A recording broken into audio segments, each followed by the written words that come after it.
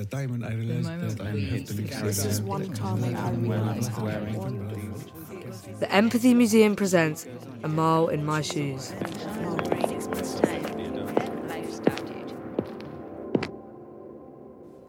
These shoes are really formal and a size 9.5. They are made of patent leather and they have 3 different shades, one grey, one brown, and the rest is all black. They have quite thin laces, which you'd expect for girls' shoes, but they're actually men's. They have also a really smooth leather sole and a navy blue inside. I guess these are the kind of shoes that you'd want to wear to a wedding or with a suit. These shoes belong to Peter Butler. This is his story. My name is Peter Butler. I'm age 73. I live in a granny farm and I live in a retirement home for independent living. I was born in Newcastle, left to become a chemist, and then decided to become a hippie. Now I'm a geriatric hippie, I suppose. I've travelled quite extensively. Went over to Canada. For a while there I was delivering sailboats around the Pacific. Started teaching up in just below Alaska. Came up here, and then that's nearing retirement, and that's when all your body goes to pits. And everything starts going wrong. Right now, I'm sitting back, getting over the effects of a bad delirium session, which was 4 weeks ago. I've had bad experiences or extended experiences of delirium at least 3 times. The thing is with delirium is it's an infection of bacteria that gets into the brain and it alters the brain working. It's as simple as that. My experiences in delirium have always been linked in with a trip to the hospital. Then I had a bad session in the end of 2010. In that one, I had delirium from the moment of waking up after the operation. I first of all figured, right, well, I'm going to hide it from the nurses and hide it from everybody else. I used to just pick a point on the wall and stare at it. And people were going past and everything else thinking, he's all right, you know. Meanwhile, what they didn't realise, I was staring at the wall. And it was an amazing thing that was going on in my head. Spiders coming out, rats coming out. And it's always your worst nightmares. And when I looked out of the windows where I was at about 2 o'clock in the afternoon, I would see a little train come running along the rooftops. And then you'd have all these people suddenly appear. And those people would be saying, "Come on, Peter, come and join us." And so I'd get across there to the place and I'd shove my bed up there and I'd wind it up as high as it would go so I could try and get out the window towards them. Of course, you can't get out the window because they're all sealed. And then they'd start singing, and so you join in the singing. Well, the singing drove everybody else bloody nuts. Totally off key.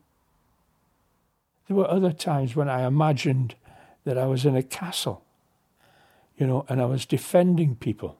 That time they got security in to restrain me because I was getting a bit violent, and it was the nurses who were suffering.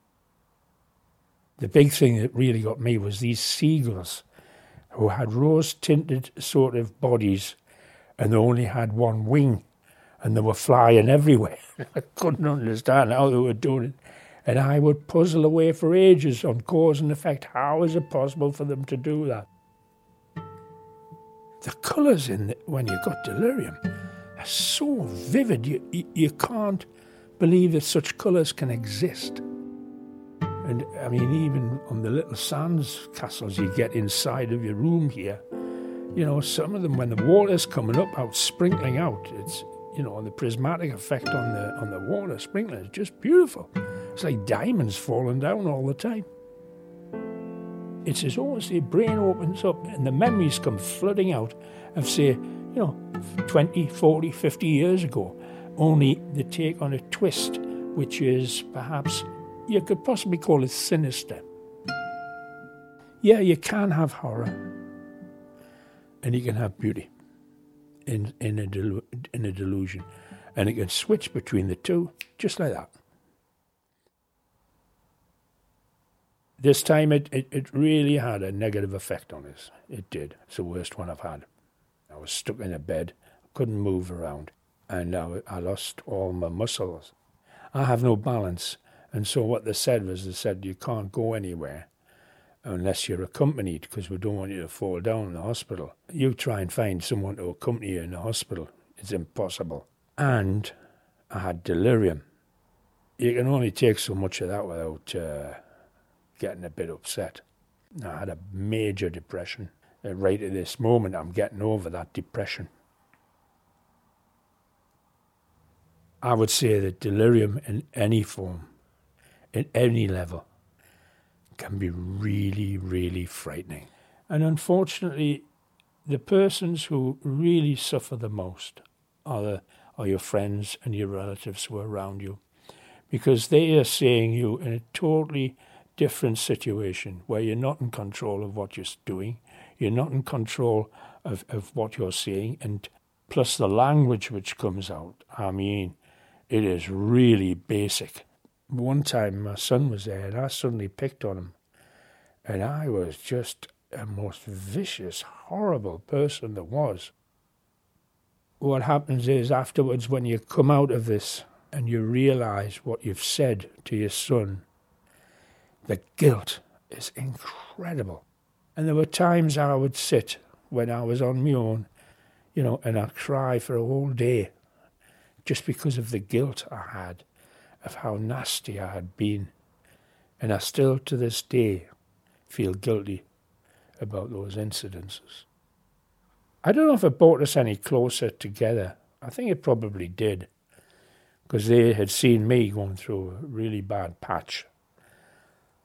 And I had seen them looking after me while I was going through this bad patch and would come through it. And they didn't disown me. They said, glad to see you through it. And they knew what to expect the next time I went into hospital if I was going to go into delirium. They knew how to handle it. I'd had the experience, and I realised there wasn't much information about it. I wanted to give something back. I've done a video which explained my experiences, and that's with the International Delirium Association out in Brussels. And now when I go into a hospital, it's quite often that the junior doctor will recognise me, or the nurse will recognise me, because one of the videos I made is now standard play that everybody has to watch it, about talking about delirium. Because sometimes it is hard for medical professionals to recognise it. You might be in just a state of quietness and just staring straight ahead, but it's there. When you've got delirium, you don't trust anybody.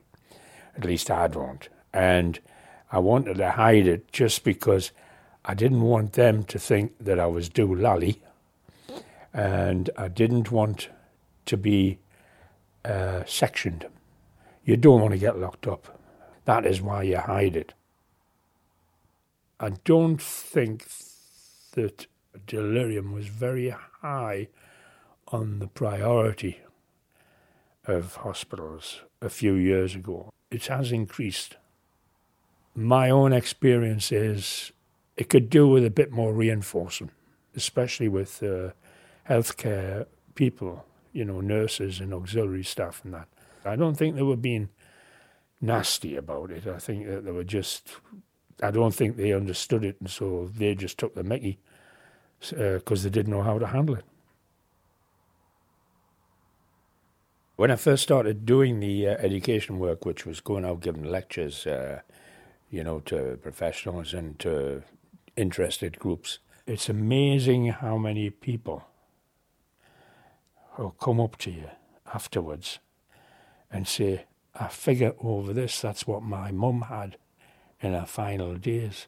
It was like a relief for them, because they could put a handle on what was going on, and their parents weren't insane. It was a chemical imbalance in the brain produced by bacteria. And it's a question as well, as you start going into hospitals, different hospitals, and you see different conditions in them, and you think, how do I know I can pick the right one? The NHS is a great place. It's a great foundation, but it's getting carved up and you don't know what sort of service you're going to get in different sorts of areas of it. I raised the awareness and made it possible for professionals to recognise that delirium was real. And I feel as though I've contributed to society, given something back for all the care I've received out of the NHS. There's a lot more I can do, but I've got to get my strength back.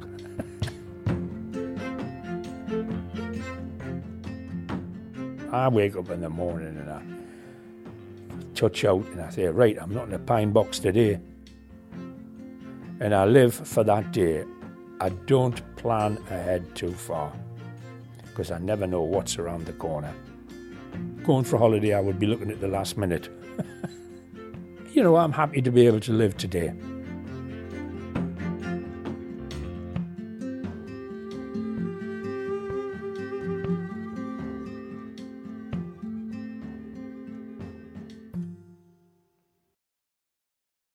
Peter's story was produced by Olivia Humphreys. His shoes are part of a growing collection of footwear hosted by the Empathy Museum's A Mile in My Shoes exhibition. The shoes and stories come from all over the world. Follow us on Twitter, Facebook and Instagram to find out where we're going next.